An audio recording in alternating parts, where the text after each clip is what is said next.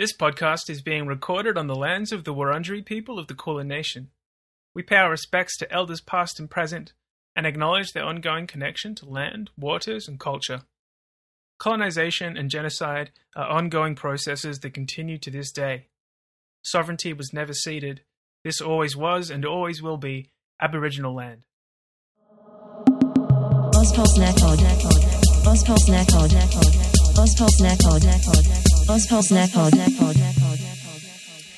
Hey, welcome back to Ozpol Snack Pod, the podcast that is kind of like an onion bhaji, hot and fried. That's right. This is Ozpol Snack Pod, the podcast where two of Australia's foremost political nobodies bring you bite-sized chunks of Australian politics and news with a side of crispy onion bhaji-like memes. And we're also the official podcast of the Ozpol shitposting Facebook group, so if you like memes and posts and Ozpol for some reason, head on over there and get you some posts. My name's Noon, and with me as always is my co-host Zach. Hey, what's up, Noon? We're coming to you at the newsiest time of the week. Several days ago. 3:30 p.m. on a Thursday. Yeah. Zach's away this weekend, so we're recording a bit early, so it's definitely possible there'll be developments on some or all of the stories by the time that this episode actually drops, so forgive us if everything that we said is untrue. You said something that was mildly untrue last week, Zach. Oh, yeah. I think what did I say? I said that the house that the University of Melbourne bought for the Vice-Chancellor cost around $1 million, which was a ridiculous thing to say because the district in which that house sits, you can't buy anything for $1 million. $1 million doesn't even get you a studio apartment. Let alone a VC's mansion. Yes, I've been reliably informed that the purchasing price was upwards of actually $7 million. Right. So, yeah. That's about roughly 7 times as bad as I thought it was. Wow, that really puts it in perspective. It really does, yeah. Quick maths, Zach, yeah. And so before we get into the news, just wanted to shout out our patrons. You can support the show financially, listener, for $1 Australian per month, and you'll get a monthly bonus episode and access to our Discord, and it helps pay for all of the things that we need to make this show. So including transcripts. We have someone who we pay to do transcripts, and if you would like to read the show rather than listen to it, you can do that over at ozpolsnackpod.com. But we have some new patrons this week, so thank you so much to Achromatic and to Lucy. Thank you for signing up. Thanks, team. All right, let's not talk about some news. Can I offer you one of these, sir? No, take it away at once. Yeah, so this is the section where we talk about stories that we're not really going to talk about, and first up is not even really a story. Well, that works out quite well, It's perfect, yeah.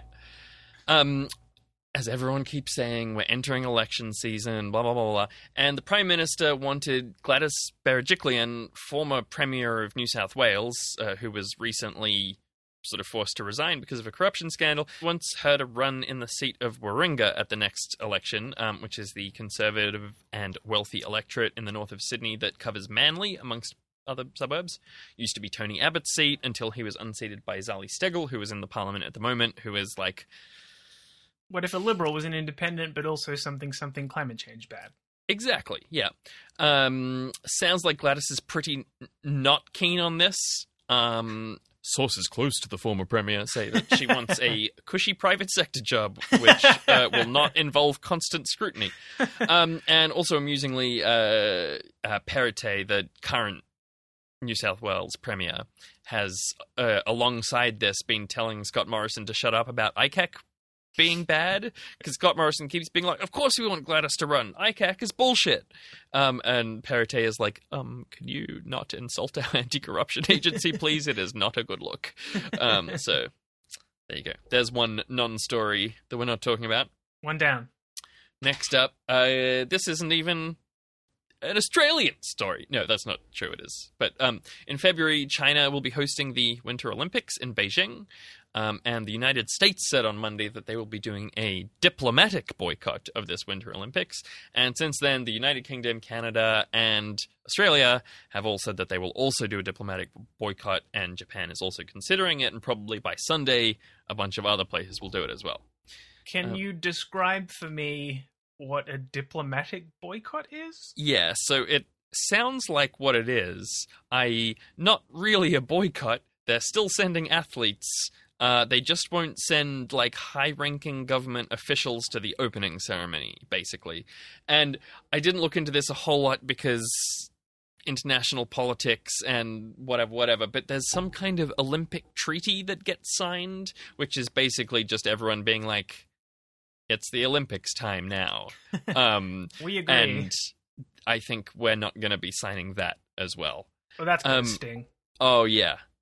And the, like, Chinese government has released a press conference basically being like, no one cares, which is very funny. That was the headline. No one cares about the Australian diplomatic boycott. It's true. But why are these various countries, including Australia, boycotting the Winter Olympics? It's about 50-50 because of abuse of Uyghurs and because a tennis player, Peng Shuai, who said that she was coerced into sex by a Chinese government official and has not been seen in public since. Both of which are definitely really bad things. Sure, yes. Maybe worth doing like a real boycott about if you actually wanted to show that you cared about these things. Yeah, it's some wishy-washy shit. It paints a big target for China to get mad at us specifically about, and at the same time has no impact. Luckily, Australia has this totally squeaky clean record when it comes to, for example, human rights and issues of gender. Or sexual abuse in the upper echelons of government. Yeah. But yeah, like, I mean, thinking about what a real boycott would be like, imagine if China won essentially every single medal, right? If they won gold, silver, bronze in every event because the other countries didn't compete. Every time they won a medal, it would be an opportunity for world leaders to stand up and be like, this is terrible and we've decided to boycott them, and here they are, you know, rubbing it in our faces. Exactly. But instead, they're just being like, we're not coming to pre-drinks, basically. Which is like, you know. We're not coming to your boring diplomatic pre-drinks. Document signing pre-drinks. And our last disgusting aperitif, the opposite of a dessert. Yeah. Barclay McGain, who is a Liberal staffer who works for Andrew Laming and who was famous. He was the bit of a lefty myself. Well, he was in the background of that. No, well, he was doing interviews, and he was interviewing the guy who said, bit of a lefty myself. And he stood there and sort of had a shit-eating grin on his face as the guy said some shit about how Indigenous people wouldn't have invented the wheel or something. Totally, yeah. And a bunch of other things. But he's famous for being a gross dickhead young Liberal. Yeah. Yeah. And he dressed up as Kyle Rittenhouse for Halloween. Are you triggered, lefties? Damn. Yeah. This guy really loves owning the snowflakes. Mm-hmm. I bet he has a really rich and fulfilling interior world, and his life is full of people who appreciate him. People get offended so easily by multiple homicides and permanently disabling someone. Imagine caring about because of racism. Racial violence. Couldn't be me, fam. Haha. Lamau. Living rent-free. All right, let's wrap up. That's enough about Barclay McGain. Potentially forever. Oh, actually, no, I think it's worth noting that it was reported that he was fired after that incident where he was, like, condoning racism on camera. And he's an Andrew Laming staffer. Which, fucking, of course he is. He's the perfect employee for he's Andrew the perfect Laming employee. And he was, like, subsequently, like, basically quietly rehired after the scandal sort of died down. He was suspended for 6 months. Right, which is exactly how Andrew Laming deals with his own... What's what I'm looking for here? Scandals? Well, yeah. With his, I mean, to call it a scandal, I don't know, feels like it's somehow... His own shitty behavior. Yeah, exactly. He just, like, does a fake apology, waits a little while, and then is like, psych! Like, I mean, I learned nothing. Yeah, I learned nothing, and I only pretended to fool you. And it's just a troll working for another troll. So yeah, it's all very fitting and bad. But anyway, let's play a thing that we thankfully haven't played in a while. Hey man, I got some more beers. Oh, I don't know if I can drink anymore. I'm feeling kind of sick. No, come on, we're having another round of Coronas. Yeah, oh, good. And we have having another round of Coronas. Oh, jeez. Look, I mean, there are mad cases and whatever. That's not what I wanted to talk about.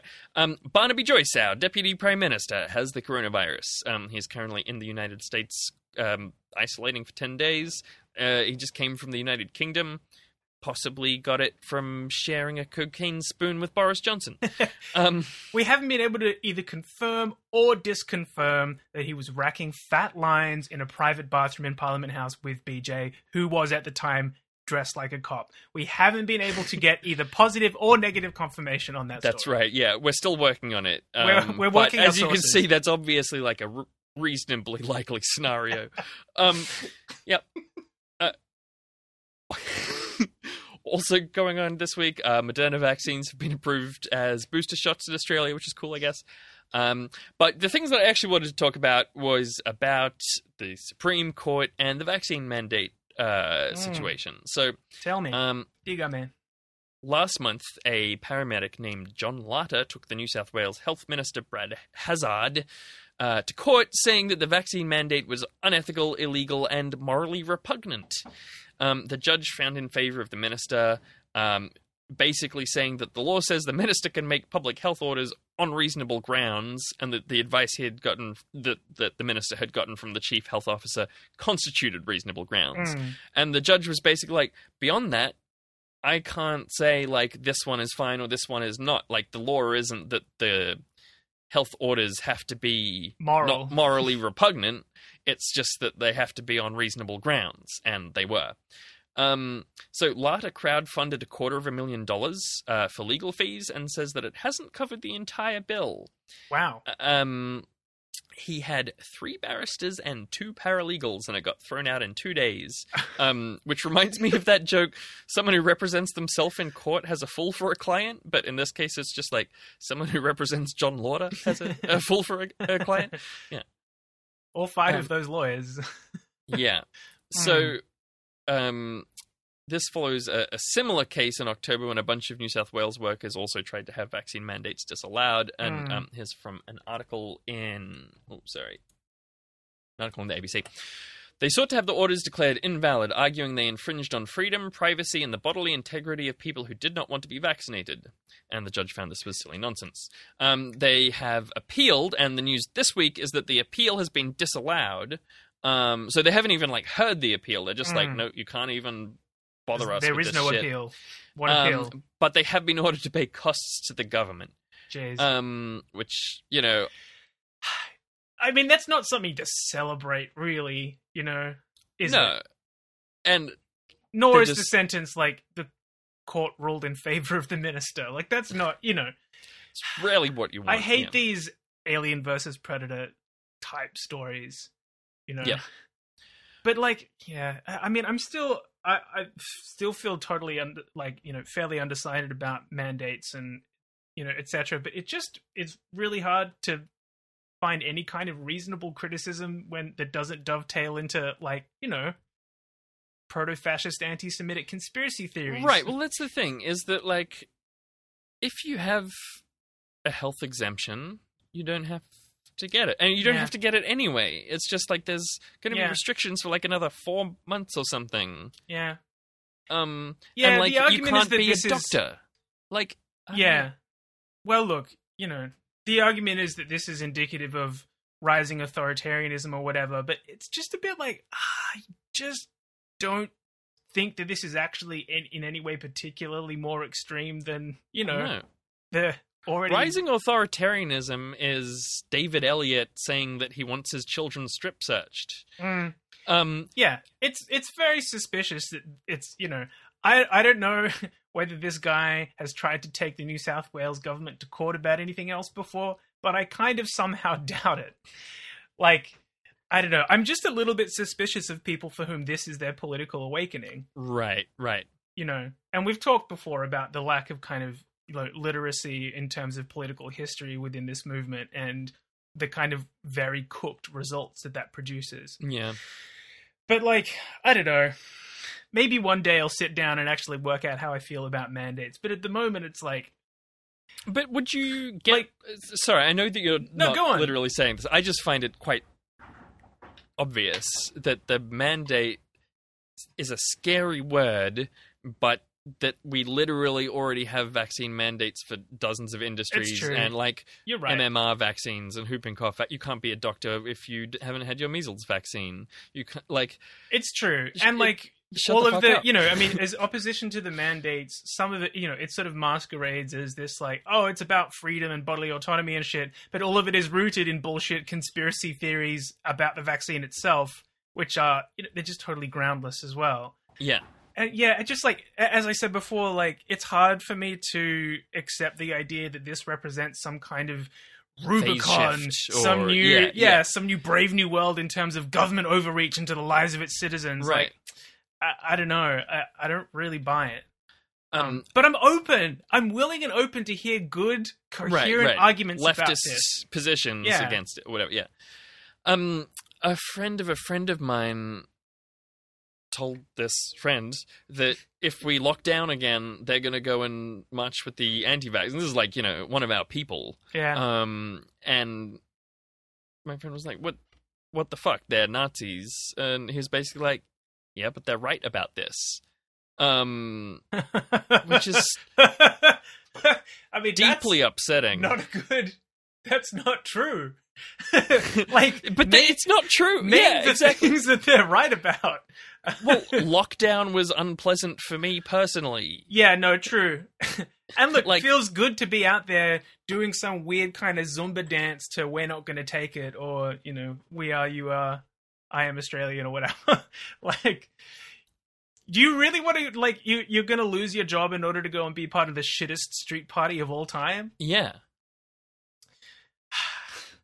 It's bad. And, you know, I mean, there was all this shit this week about the videos coming out from the Cooker protest where this kid tried to egg Craig Kelly. That's right. And then the he gets roughed up by the crowd.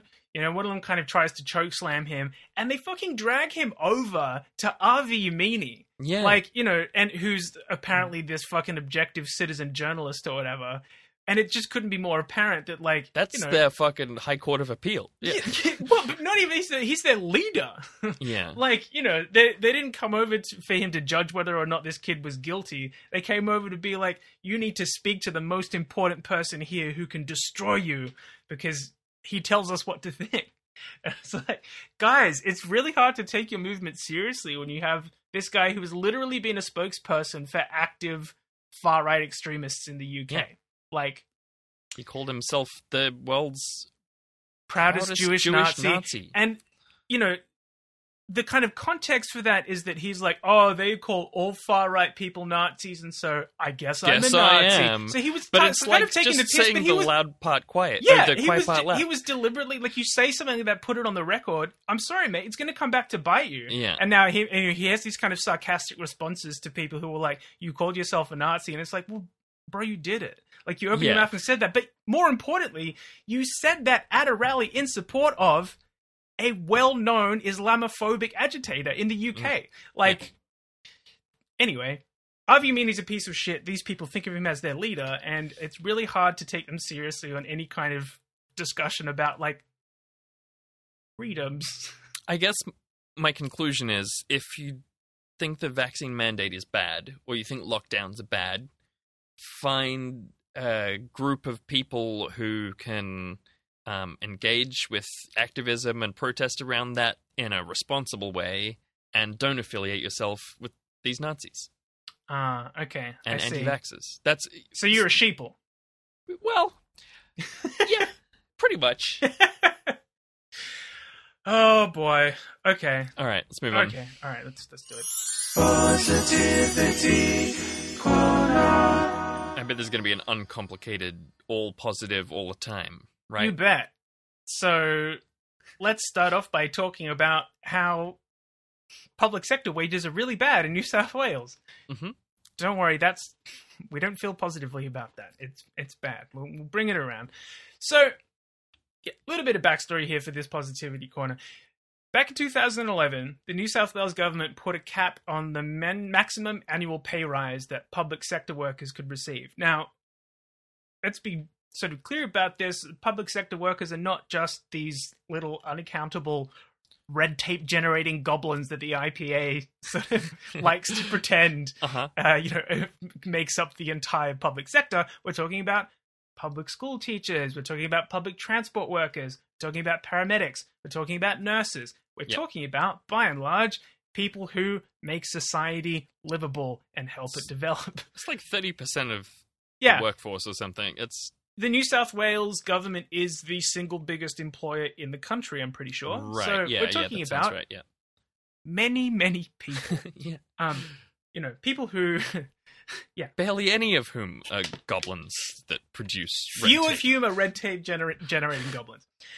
So the New South Wales government was the first state to introduce this cap on pay rises for public sector workers. But since 2011, most other states and territories have kind of followed their lead, some with even lower caps. So this wage cap is 2.5% annually is the cap that's been put on wage rises. And these wage caps then get spun by conservatives as guaranteed pay rises for the public sector. And I don't know if you remember this, Noon, we talked last year when the New South Wales government froze public sector wages completely in the midst of the pandemic as a cost-cutting measure. Then this year they reinstated the pre-existing 2.5% cap, and then that was reported as pay rises for the public sector, of course, re-guaranteed again. And the IPA lost their... Which is worse than just having it once. Yeah, exactly. Which, led to the typical kind of vinegar-soaked wet screaming from the IPA about, real Aussies are suffering and Australian public service red tape goblins are getting even more money and Huffing making off even the more red tape. fumes of publicly collected cash. Yeah. But back in the real world, the actual effect of this 2.5% wage growth cap, has meant that the public sector wages have been falling in relation to inflation and cost of living. So essentially, this is a pay cut over time. They've been taking pay cuts each year. Exactly. So basically life has been getting more and more expensive for all of these people who work for the public good. Maybe that's slight exaggeration. Optimistic. Maybe that's oversourcing it slightly. I'm sure a lot of them got into their industries for that reason. Look, I am in favor of teachers and bus drivers. Those are the people I'm talking about. I'm not talking about the goblins. The gremlins. The gremlins take or leave. Yeah. You get a small percentage. And I was also, in my research today, came across an article outlining some research that showed that this also had a downward pressure on private sector wages as well, because who would have thought reducing wages in one sector of the economy encourages other sectors of the economy to do that as well. So even the precious private sector is suffering under these wage caps. So anyway, long story short, what happens when you squeeze workers for a decade, reduce their pay, make their jobs harder and harder every year? Fucking strikes, baby. And that's what happened this week. Hey. Yay. Okay, Positivity Corner. Here we are. We brought it back around. Okay, so first off, let's talk about the teachers. Teachers went on strike. A 24-hour strike organised by the New South Wales Teachers Federation, which covers all public school teachers in New South Wales. And it's their first strike in over a decade. And it was interesting because I have quite a few memories. Noon and I went to school in New South Wales. And I have quite a few memories of teacher strikes happening. But, obviously I haven't been to school for 10 years. More than a decade, and yes. And I was like, oh yes, teacher strikes. That sort of happens. And it's like, well, actually, no, it hasn't. So they're striking over, basically, they've got massive workloads and have to do shitloads of unpaid overtime. Sometimes roughly almost double the amount of hours in a week that they actually get paid for. And you're talking about full-time workers here. So, some teachers are doing 60 hours of work a week, but getting paid for 37. And obviously they're striking over the fact that their wages are effectively going down every year. Yeah. And there's all these just really upsetting stories about teachers using their own money to buy school supplies because school funding is so bad. Yeah. It's a fucking shithouse situation. So all of this combined has led to these huge teacher shortages. And I don't think we ever actually talked about this on the show, Noon. It was a story that we almost talked about a number of times. But back in October, internal New South Wales Department of Education documents were leaked, which predicted that New South Wales will, and this is a quote from a presentation that was leaked, run out of teachers in the next 5 years. Like, Wow. that's the government being like, they know exactly what's going to happen. So their plan, their response was basically to promote, quote unquote, the joy of teaching. Yeah, like, I did see a few YouTube videos about that. Yeah. Yes. Ads, rather. yeah, guys, the pay is shit. You'll work shitloads of unpaid hours. And what Nobody's you gonna do get, you'll appreciate you. spend on buying books that we're not funding the schools for. Yes, yeah. And the absolute best piece going around about this that I really, really highly recommend to people is from Dan Hogan in Overland. And why don't I play the blessed take sting here? Nice. It was the best of Takes. It was the blurst of Takes. You stupid monkey! 'Cause we just very rarely get a blessed take, so No, it's you true, know, yeah. Let's Love play it. this sting. But yeah, Dan Hogan's piece in Overland about this is great. We'll link it in the show notes, and it goes into a huge amount of detail about why the teachers are striking and the kind of Hogan's experience of being a teacher in the public system, and all the kind of fuck things that happen when your position and industry in general is massively underfunded. But here's a quick quote just to give you the flavor. Not only has the department's modus operandi of making teachers work more for less wages, or no wages at all, degraded the working conditions of teachers, it has also overseen a decline in positive education outcomes for students. Because Surprise. yeah, obviously. The department is yet to acknowledge the direct link between the working conditions of teachers and learning outcomes for students. And this is despite spending millions of taxpayer dollars on consultancy firms like Deloitte and PricewaterhouseCoopers to solve its recruitment poverty. Which is how you get fucking, like, basically the government's, they know, they're like, oh, So okay, annoying. students' results are getting worse. Teachers' salaries are going down. More and more teachers are retiring. Fewer and fewer teaching graduates are taking jobs because the money is so bad. How are we going to solve this? Deloitte, have $5 million. Deloitte's like, have you ever considered telling people that teaching is fun? Big Boom. guns. Consulted. Yeah, boom, consulting, baby. Big Four. Yeah, that's where all the graduates that aren't going into teaching are going. They're going to Deloitte and writing these brochures. So this strike comes after 18 months of negotiations with the state government over Wow. pay. You know, they're not doing this for fun. Like, and they're not doing that. It's not like, oh, okay, well, we're just going to go out there and do it. 18 months of fucking negotiations about this shit. And the teachers are demanding between 5 and 7.5% pay rise, and the government is refusing to budge on its bullshit 2.5% cap, which has made things worse for everyone. Yep. Not just public sector employees. So let's check in on the political reaction here. Okay, here's a quote from the education minister, someone who was apparently called Sarah Mitchell. Okay, whatever. In a single day, the union has caused more disruption to our public education system than we've seen due to COVID throughout the entirety of this term. But that's not actually true as such, is it? That's what one might call a lie. I think that it'd be fairly fair to characterize that as a lie.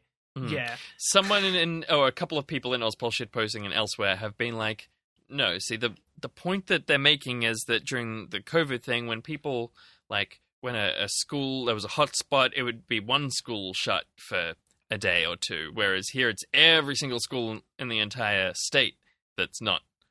Yeah, except, and that's, would kind of be a reasonable point, except school kids weren't at school for, like, months. So, no. Yeah, That like is there's basically total bullshit. there's no actual reasonable or material way in which that statement could be configured as true, I think. But you have to, this is the nature of political spin, where you have to leave yourself this kind of technicality little back door. Like, I was talking about the amount of schools that were closed on one single day.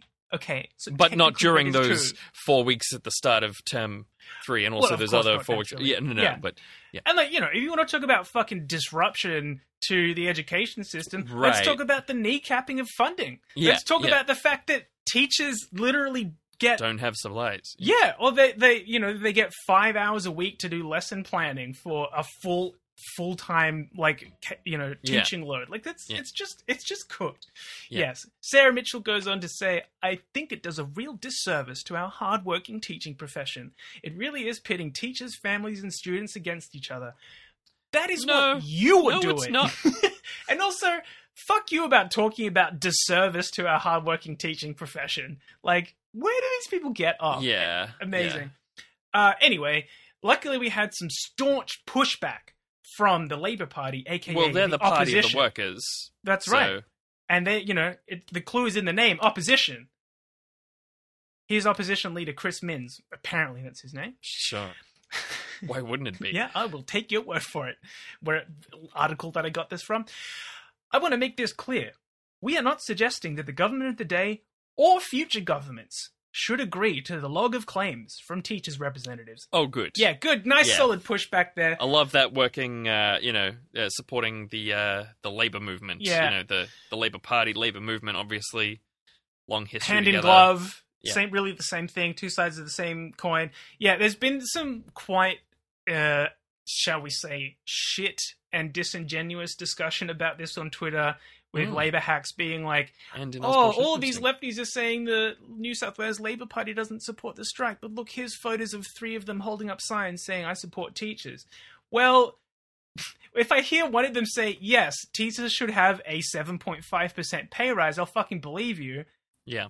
And also, But I'm while sorry, the but leader of the party is saying they shouldn't have the things that they are asking, But I feel like it's you're this- going to have to do a bit more work to convince me on this point. just a tad. And it's the same sort of technical backdoor bullshit where elsewhere Chris Minns has said like, oh yeah, no, totally, the cost of living in New South Wales is too high and the government needs to sit down and come to the table with these strikers. Well, why don't you fucking back them in then, bro? Yeah. You know, instead of basically you put out 2 different completely conflicting statements, so depending on who you're talking to, you can say, well, actually, I disagree with that position. Like, Yep. fuck you. What is this? Yep. Also, just a side note before I finish talking about this, apparently a bunch of anti-vaxxers showed up and started heckling the teachers' protest. So, like, Okay. yeah, you know Cool. what? Fuck vaccine. Fuck you, anti-vaccine mandate people. I've just made up my mind. Fuck you. This was it. Yeah, this was this was the bullshit that broke the camel's back. You get the fuck out of here. Anyway, also, transport workers went on strike. Nice. Also good and cool. Bus and train drivers are conducting a bunch of strike actions, protesting a wide range of stuff from the privatization of public transport, the offshoring of infrastructure contracts, safety and hygiene conditions on public transport. This is also in New South Wales, by the way. In the case of bus drivers, they're specifically protesting against a 2-tier employment structure that has basically stripped many workers of entitlements like leave and breaks, Yeah, wow. which is a result of the privatization. So you've got some workers there who were kind of employed under previous conditions where, it was a public service, then it gets privatized, Right. and you've got these workers The that were new hired under hires. new agreements who basically they sit like a lot of the communications from the rail, train, and bus union is like, you have these 2 guys and they're both sitting in the lunchroom together, but one of them's life sucks and the other one's life is fine. But it's like, it's true. It's like, you've got Sure. 2 people literally doing the same Doing exact the job, same job. but because one of them was hired by a private company, their job is way shitter. And Yep. I think it's fair to protest against that because that seems shit to me. So the Rail Tram and Bus Union, not Rail Train and Bus Union, I think it's what I said earlier, the Rail Tram and Bus Union is demanding a 3.5% raise, and you'll be shocked to hear that the government is refusing to meet their demands. And here's a little quote from this chief executive of Sydney Trains. Now is not the time for unions to be carrying out any action. As always, we will do everything we can to minimize impacts to customers, but we implore the union to call off their disruptions and consider the impacts on the New South Wales community during this challenging time. Yeah. It's funny how there's so, never tell me a when time. it would be. When can we bookend this strike? Yeah, no, let's organize this. Let's figure out when the time that it'll make the least impact, and then we'll do it then. Christmas to New Year's. Interesting. First week of Jan. I just Last also week like, of Jan. oh, is this going to cause massive disruption? I wonder if there was another way to stop this action going ahead. Perhaps you could perhaps you could listen to their demands and just meet the very simple conditions that they're We have requesting. literally no control over whether or not these There's people nothing that try can to get happen. our attention. Yeah, Yeah, I mean, look, the conversation around industrial action in general, but like any kind of, strike that disrupts the, everyday functioning of day-to-day life for, punters in the street is always super fucking frustrating. Yeah. And like, or even just like protests, like yeah, marching. I couldn't get to work Government today because of Flinders. these environmentalists. Yeah. Yeah. Yep. Yeah, and I don't know. We've talked about this before on the podcast, but here's the thing: disruption is And good. you know what? It's the You fucking know what point. Fucks me off is that Tell we me. haven't seen any of this thing about the anti-vaxxers. Like, Yeah. there hasn't been any, well, like, barely any that I've seen. Like, this is just inappropriate. But, like, the ministers are, like, negative about it, but they're all saying, like, vaccines are an important health thing. Please don't kill me and my family. Instead of, like, dismissing them as being un-Australian, like... Yeah, no one has waste talked of about time. They're not the unemployed. anti-vaxxers ruining they Christmas. don't have. They're not ruining Christmas. They're not blocking like ambulances from getting like a small child with cancer to their Make-A-Wish appointment. Like apparently happens with every time First Nations people are furious about deaths in custody, or like like it's just such an obvious double standard. Yeah. Anyway, support strikers. Disruption is good because that's the power that workers have, and it's important to demonstrate what happens when these like people who are crucial to the running of our society, if they weren't there, if they weren't able to do their jobs, and that is what's happening. Or if they say, in quit slow motion, teaching. the government is disrupting society. With their fucking bullshit austerity policies that are crushing these workers. That's the real long-term disruption. That's the real disruption to the education of these kids. That's the disruption to our public transport networks. It's not 1 or 2 days of action here or there by workers who have been pushed to the fucking brink by these policies. So there you go. There's a tape. It kind of Nice. popped out at the end there. Yeah, good. That's what we want. Yeah, Disruption is good when it's caused by the people. Disruption is bad when it's caused by the government. The government. Yeah. Nice. But that's enough about unions. Let's talk about a union. Fashy Australia. 2.5 years in the podcasting game. Those are the kinds of segues that you develop. That's just off the dome. Smooth as fuck. Smooth as an onion bhaji. Plus, the other thing about being a professional is when those things come up, you just enjoy them quietly, move on. Everyone's enjoying it. Don't disrupt the flow of the show. You just give your co-host a bit of a like, hey, look, because you both know how smooth it was, but you just let the production keep rolling. The show must go on. So this is a sort of complicated story, just in terms of what happened. But I've feel heard like there's complications about the topic, but I don't really see that. But anyway, Okay, all right. I'll get into it. We'll see. All right, so this is about the NTU, the National Tertiary Education Union, who represents... I think it's the National Tram Education Union. Oh, thank you. Yeah. They represent academics, university staff, and trams. And so they had their national council meeting last week. On the day that I was at the Melbourne Uni casualisation protest, There you go. by the way, outside the 7-something odd $1 million mansion of the UniMelb Vice-Chancellor. Yeah, and so they presumably there are other stories that came out of this, but the one that I'm talking about is some resolutions that undermined the queer branch of the union, which is called QUTE, which stands for Queer Unionists in Tertiary Education. So basically, in the lead up to the council, the QUTE, the cuties, I'm going to call them the cuties. The cute. I think cute is good. Okay, basically, CUTE had put forward this proposal to improve how the NTEU treats queer people and issues. There are a bunch of things in it. One of the things that they said was that gender critical is a euphemism for transphobic, and that the union shouldn't support any gender critical stuff, including on issues of academic freedom, which is something that has come up a bunch. For example, we talked about at the time, Holly Lawford Smith. Yeah. Laura Fitzsmith, sorry. She is sucks. She sucks so much. transphobe who's a lecturer at Melbourne Uni and who has opposed anyone who's been like, hey, this is transphobic, by being like, it's academic freedom. I'm an academic. I'm allowed to research things. And Yeah. this was calling on the NTU to basically be like, that's not a good excuse for transphobia, actually. Once the resolution got to the vote, it had been amended by people who were not part of CUTE, and they had taken out this bit about gender critical.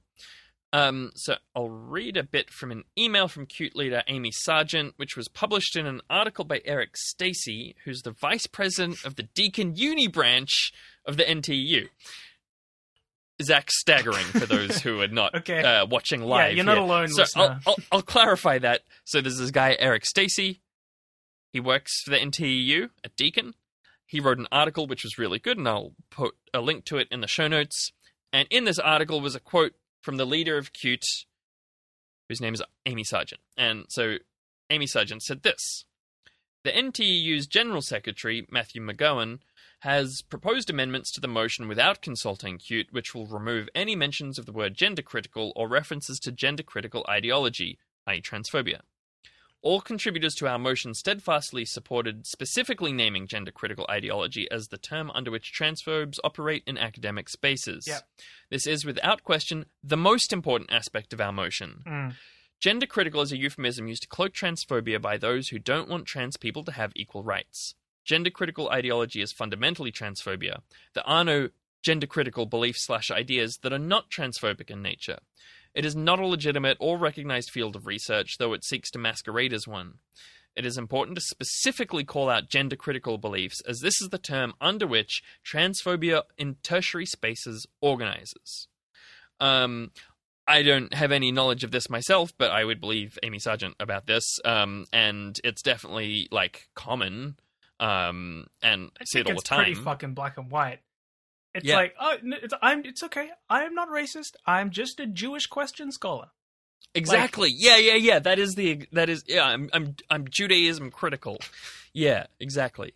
I mean, Yeah, of course, so- universities will happily make allowances for that type of shit if you're studying like Islam, for example. Yeah. You know, absolutely. or- Yeah. So Not saying that. Aside from gender critical, the tertiary education space is free of bigotry, but this is, yeah, as you said, fairly cut and dried. And there are some gross details. So, just for example, the person responsible for tallying votes on this issue was Linda Gale, an anti-trans activist who is also a Greens member who tried to get the Greens to be a lot more actively transphobic. that sounds like a big along with Nina coincidence to me. Valens, who we, yeah. Huh. That this motion got the anti-transphobic stuff taken out of it, and there just happened to be noted transphobes high up in the union. And counting the votes on this? Yeah. Correlation, So- not causation, I would say. So, yeah, it's pretty gross. So, CUTE put this resolution up to go to the council, and the council were like, great, we'll put this forward, and then they changed it before it got there. Members of CUTE basically were like, could you not misrepresent what we've said, and also could you include literally The most the important key Part of issue? this. Yes. And then when they voted on it, so then I think what happened is CUTE tried to get some people on the council to move amendments to put it back in, and Linda Gale, who was counting the votes, found that there were not enough and the amendments did not get through. So I'm pretty sure that's what happened. Again, The quite a internal complex workings of like bureaucracy of stuff, union but- machinations, like, there's only so far that we could, like, we're not part of this union, we don't know, we've got friends and stuff who are involved in it, but it's like, it's all fairly baroque. But I think the headline is pretty clear here. There was an anti-transphobia statement in a motion that was moved by queer members, and that was neutered by the establishment of the union, the leadership. Yep. And, this is not the first time that things like this has happened. And so I thought I'd just finish off with another quote from that article by Eric Stacey that I think this quote sort of sums up the general issue. So the NTU, at least at the national level, remember this is a high-ranking NTU official writing this. This is not a, for example, Labour Party member who hates unions. Yeah, so The NTEU, at least at the national level, does not support people it sees as minorities. I'm sure they do it because there's only so much money and blah, blah, blah. Coincidentally, a motion about rationalizing the executive salaries got knocked back this National Council meeting. But the fact is, all they're doing is hurting the union when they don't stand up for people like Dr. Watego and CUTE members. Dr. Watego was another academic who went to court against her employers for discrimination, and the NTU refused to support her. Yeah, she's a First Nations academic, yeah. That's right. So all they're doing is hurting the union when they don't stand up for people like Dr. Watego and CUTE members. And they do it repeatedly. While I was searching for the proper form of the following quote, I found this version from a James Bond movie, Goldfinger. It's actually from the book. Just putting that out there. Once is happenstance, twice is coincidence, the third time it's enemy action. And while extreme, I think it gets the point across. They treat their members as lesser than, time and again, and it's disgusting. Stand up for your people, all of them, all the time. Yeah. Yeah. True. Solidarity with CUTE and the queer members of the NTEU. Oh, yeah. Yeah. It's a bummer. I mean, look, you have to...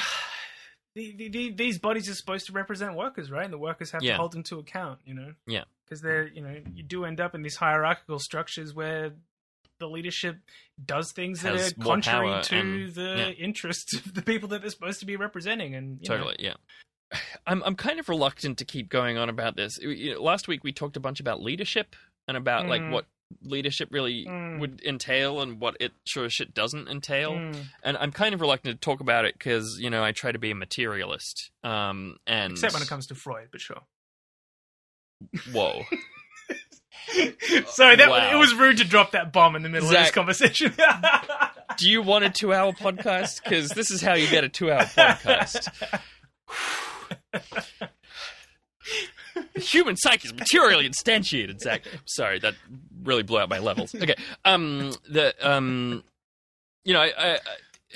Material analysis is important, and I think being like, we just need the people at the top to like have an ethical realization about how they relate to people or whatever. Like, that's not really like a feasible way to get unions or government or whatever to perform better. That said, people who think of yourselves as being in leadership positions, step the fuck up and actually lead sometimes, instead of undermining by being like, oh yeah, we'll do that, and then secretly taking shit out. Like, that's not leadership, that's cowardice, and... That's a really good point, actually. It's there bullshit. isn't, even if this objection by the executive is based on some kind of like deeply held moral belief in the marketplace of ideas, and we can't shut down the discussion of anything because that's antithetical to the idea of the Sandstone Academia or University. Whatever. This sort of small L, I guess, liberalism or whatever. It doesn't sound like any kind of actual active attempt was made to communicate those ideas. They just kind of sneakily took this shit out.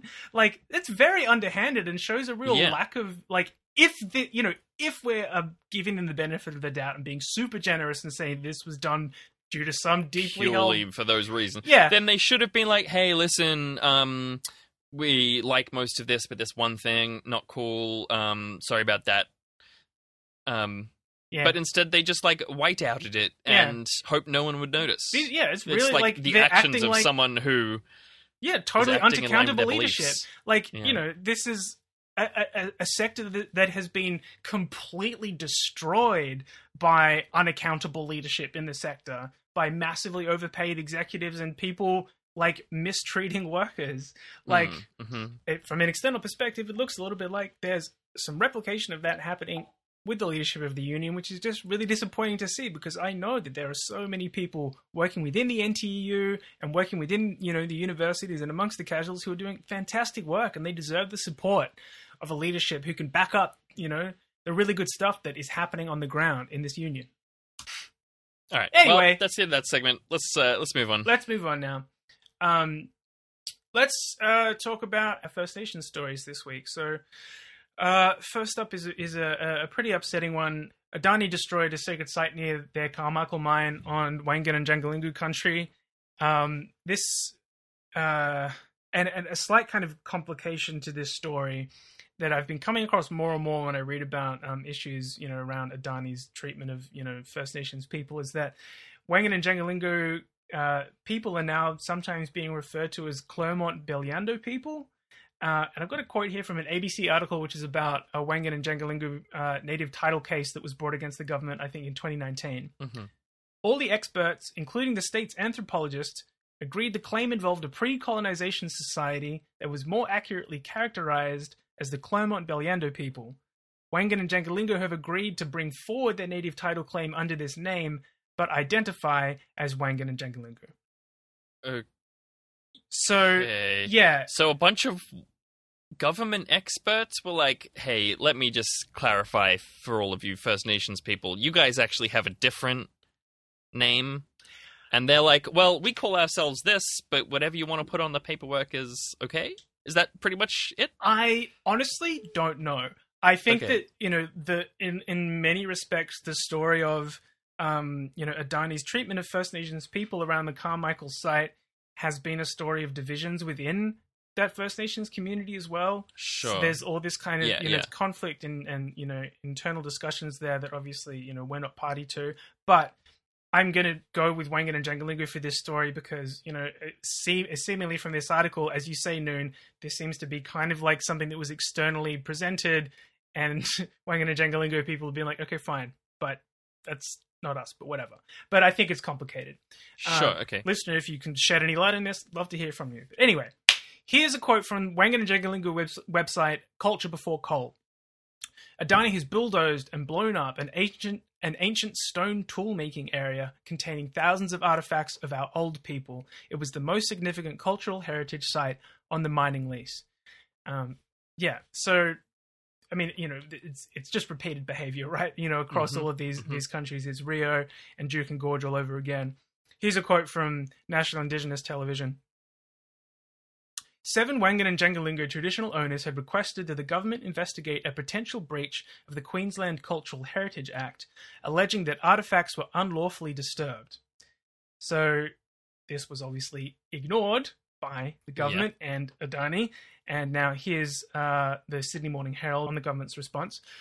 Queensland's Cultural Heritage Director said Adani had completed the works with the unanimous support of its Cultural Heritage Committee, and under an agreed plan which included oversight from 4 cultural heritage representatives, concluding there was, quote, no evidence of any actual harm to Aboriginal culture from the works, which is very fucking convenient for Adani, obviously, that there was a site that people were like, hey, this is extremely culturally significant, lots and lots of history, please don't destroy this. And their Cultural Heritage Committee happened to find that, nah, it's chill, that bulldoze was it. Not true. Yeah. And like I said, this is kind of complicated, and there are splits in the Indigenous community around this. But here's a further quote from that Sydney Morning Herald story. Adani on Sunday issued a joint statement with the Clermont-Belyando Cultural Heritage Committee, claiming opposing voices did not represent the majority and the works were managed in an, quote, appropriate, legal, and respectful way. Doing a little bit of digging around this, I turned up a story about the native title coordinator for the Clermont-Belyando people, a woman named Irene Simpson. She was in charge of a trust that was set up to hold mining income for Wangan and Jagalingou people. But it became insolvent.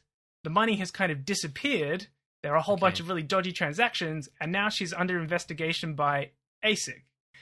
So, again, we're talking about splits in the community here, but I think that there are, there's also some dodgy shit happening, being, perpetrated by people who claim to speak for the community at large. And I think that, again, it's complex, and I don't want to make any kind of judgments, as a settler on this situation, but there's a lot of ins, a lot of outs. But, Adani is essentially being like, yeah, we have this Cultural Heritage Committee who say it's chill, and the Cultural Heritage Committee is saying, yeah, those people who are protesting against this don't actually speak for the, traditional owners of this area. And then also doing things like stealing a bunch of money that, you Yeah. know, or allegedly stealing a bunch of money that was supposed to go to the community. So I don't know. It's, you know, like, It's not great, It's not regardless. Yeah. and you know, it's also just really indicative of these kind of really fucked bureaucratic ways that mining companies and governments undermine First Nations people. You know, Mhm. like the fact that Well, remember with Rio, Yeah. they the traditional owner, she referring it as Rio, but like when Rio destroyed a sacred site Mm. earlier this year, Mm. was it the end of last year, that the traditional owners had lodged a complaint with the West Australian heritage people, being like, "Hey, we're worried about this work that's going to happen next week. Could you stop that?" And then a couple months later, the government were like, "Hey, we got this form saying you didn't want us to blow that up. Why don't we do some consultation about that?" Yeah, Like, no, I think the claim was that I think the other claim was that it was just like lost. Like, oh yeah, it just got lost in the shuffle. Yeah, Like, you know, it just didn't make it onto the right person's desk or whatever, you know. But yeah, I mean, in the case of Adani, like, you know, the government extinguished native title in parts of Right. the area without telling traditional owners. There's also, you know, alongside this Clermont Beliando situation that was talking about, you know, the government was using all this sort of selective expert advice to discredit the ancestry of certain First Nations people. Oof. Who basically being like, oh, you're not actually, you don't have a native title claim here. You know, you don't have a say on this because we found an expert who says that your DNA doesn't match or some shit. You know, this type of fuck the shit. fuck. But anyway, Yeah, long and short of it is the same moral of the story whenever we talk about mining companies interacting with First Nations people, which is that active cultural genocide and dispossession of First Nations peoples is part of their business model. Like, it's literally a necessary part of how they make money. That's just, they couldn't do it without that. So yeah, this is another tragic example of that. And, you know, solidarity and power to the Wangan and Jangalingu people. And we'll put a link in the show notes to the Culture Before Coal website where you can offer some financial support to their campaign there. And now, just before we get out of our First Nations section, here's actually a little bit of good news, which is nice, which is that the Wapabara people have been formally recognized as native title holders for the Keppel Islands. So Wapabara country is just off the coast of so-called central Queensland, and includes a group of 13 islands, the two biggest being North Keppel Island and Great Keppel Island. And last week, there was a ruling which declared the Wapabara people are the exclusive native title holders for those lands, which is amazing because Right. it's, you know, like 120 years Sure. since they were violently dispossessed. So in 1902, the Wapabara people were forcibly removed from their lands and they were unable to return until the 1980s. And one of the things that's apparently been really difficult about this native title claim, and which is also extra fucked, is that one of the conditions of demonstrating, of getting native title is demonstrating an unbroken connection to land, and because Right. they had been violently have been displaced and hadn't been able to kidnapped, come yeah. back for 80 years, the authorities were like, do you though? Do you have an Right. unbroken connection to land? Which is, you know, Gross. classic colonialism 101. And to close out here, here's a quote from Wapabara elder Bob Muir. "It's very special as an elder. You really want to try and make sure that the work and things we do will be carried on by our young people. From what I've seen, I've got no fears, worries, or concerns about that. To have our young people involved here gives me a lot of strength." That's a positivity corner right there. Great. Hell yeah. Nice one. Okay, cool. Well, let's move on now to our final segment. Shitpost of the week. And, you know, it's been a little minute since someone has accused me of boomer posting, Zach. I try all that I can, but it still only happens every now and again. So I thought, you know, really should just try and restart that by giving Shitpost of the Week to a political cartoonist. The boomerist move of all. Yeah. It's barely even a shitpost. No, but it is good It's pretty content, though. shitposty. It's pretty shitposty. And this is from John Kadelka, who does good work. He used to work for The Australian a lot, where it seems like he probably went a little harder on the Labour Party, but he's also clearly not keen on the Libs. But this one is also anti-Liberal, anti-Labour Party, rather. Mostly, yeah. Where's he now? Saturday paper? Saturdays Yeah, at the Saturday, yeah. And I only know him like from some Twitter, really. small West Australian, the West Perth He seems kind of North like a Herald, isn't it? freelance political cartoonist. Cartoonist, yeah. You know. He's a bit of a lefty. Yeah. And so this one is Rusted on Bingo. And Yeah, he's been pissing off Labour voters, Labour hacks all week on Twitter. and with boy this, howdy. With good with cause. this like crappy cartoon of Rusted on Bingo, and he's just turned it into a tea towel.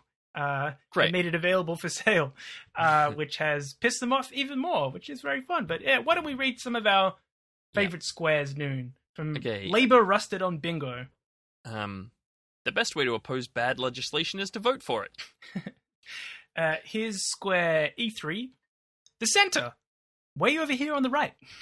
And A3, preferential voting is a myth. That's good. I really like this one, C5. We are lying, and we'll actually do the opposite if we win, which is an argument that you just you just hear so much, and like I get it from my parents as well, who are like, they're fairly clued in. My mum is an insider's fiend, which is not necessarily indicative of being clued in or whatever, but she will say that like, well, they have to say that before the election, and it's like, well, they should either tell the truth or not, and not make us guess which it is beforehand.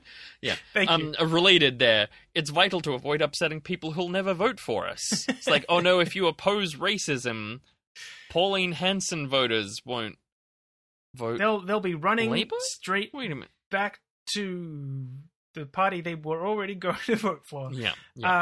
And of course, Noon, the center square, the free card. The free card. That you get in every conversation. Just, you can get this without trying. Yeah. The Greens didn't vote for the CPRS in 2009. Well, that is true. And That's then undeniable. It's Rusted on Bingo, baby! Boom! Woo! Your prize is 43% by 2030. Yeah. But also no commitment to like a actually third of stop that, fossil actually, fuel mining, because we're emitting way more than underreporting our the numbers are emissions. saying. Yeah. If you want a podcast, you gotta do a lot of shit. That's not technically podcasting. You still gotta do that shit. Follow us on social media. Follow us on Facebook. Yes. Follow us on Instagram. Follow us on Twitter.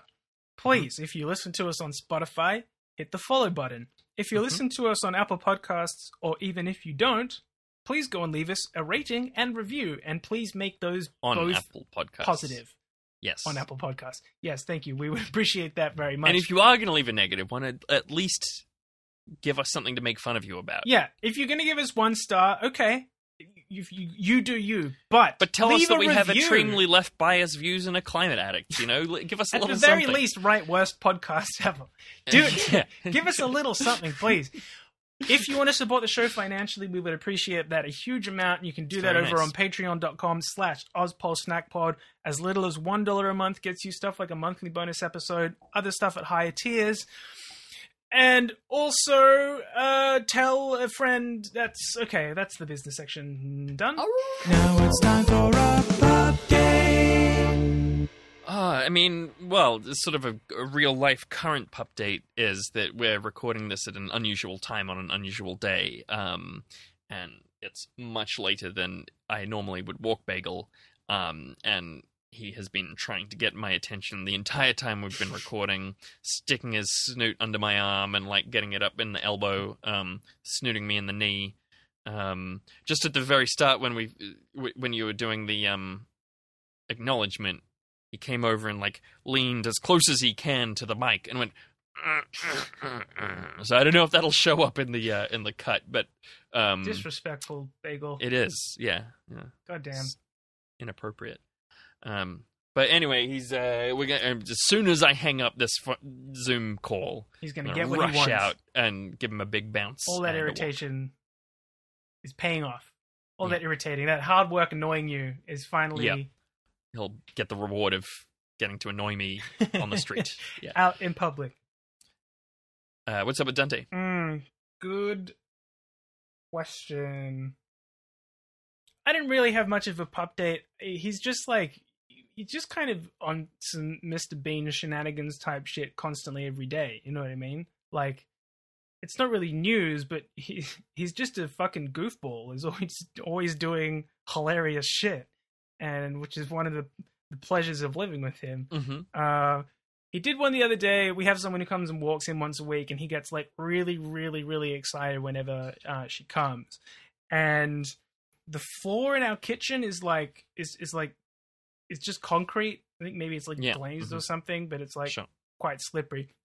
And anyway, he heard the front door open, which, you know, and then basically tried to like run as fast as he could to the front door, but kind of did like a Scooby-Doo running on the spot.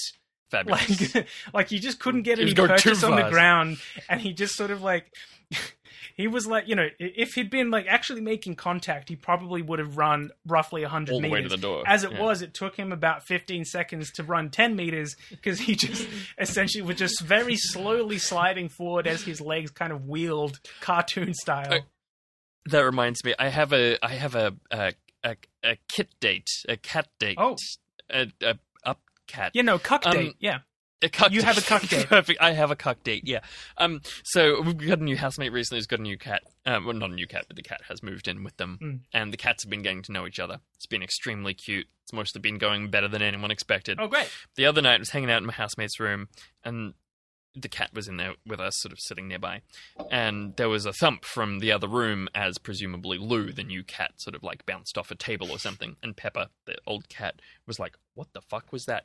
And stood up on her hind legs. And she stood straight up for like maybe a solid 12 or 15 seconds. I have never seen a cat ever do anything remotely like it. It was incredible. I got some very blurry photos. Me and my housemate both just like grabbed each other's arm and like, oh my god, but tried not to move or do anything sudden. So I like sort of shot from the hip with my phone as quickly and quietly. So it's a little bit blurry, but I'll send it through. I'll post it in the Discord as well after this episode drops, so you can all appreciate Pepper doing a stand. Well, Noon, thank you for that cuck date, and and thank you. You're welcome, my friends, for allowing us to give cuck you you a cuck as date well. anytime you want. Yeah. And we will cuck you next week. Keep on cucking in the free world. You cucked it, my friend. Cuck cops, crunch crunch.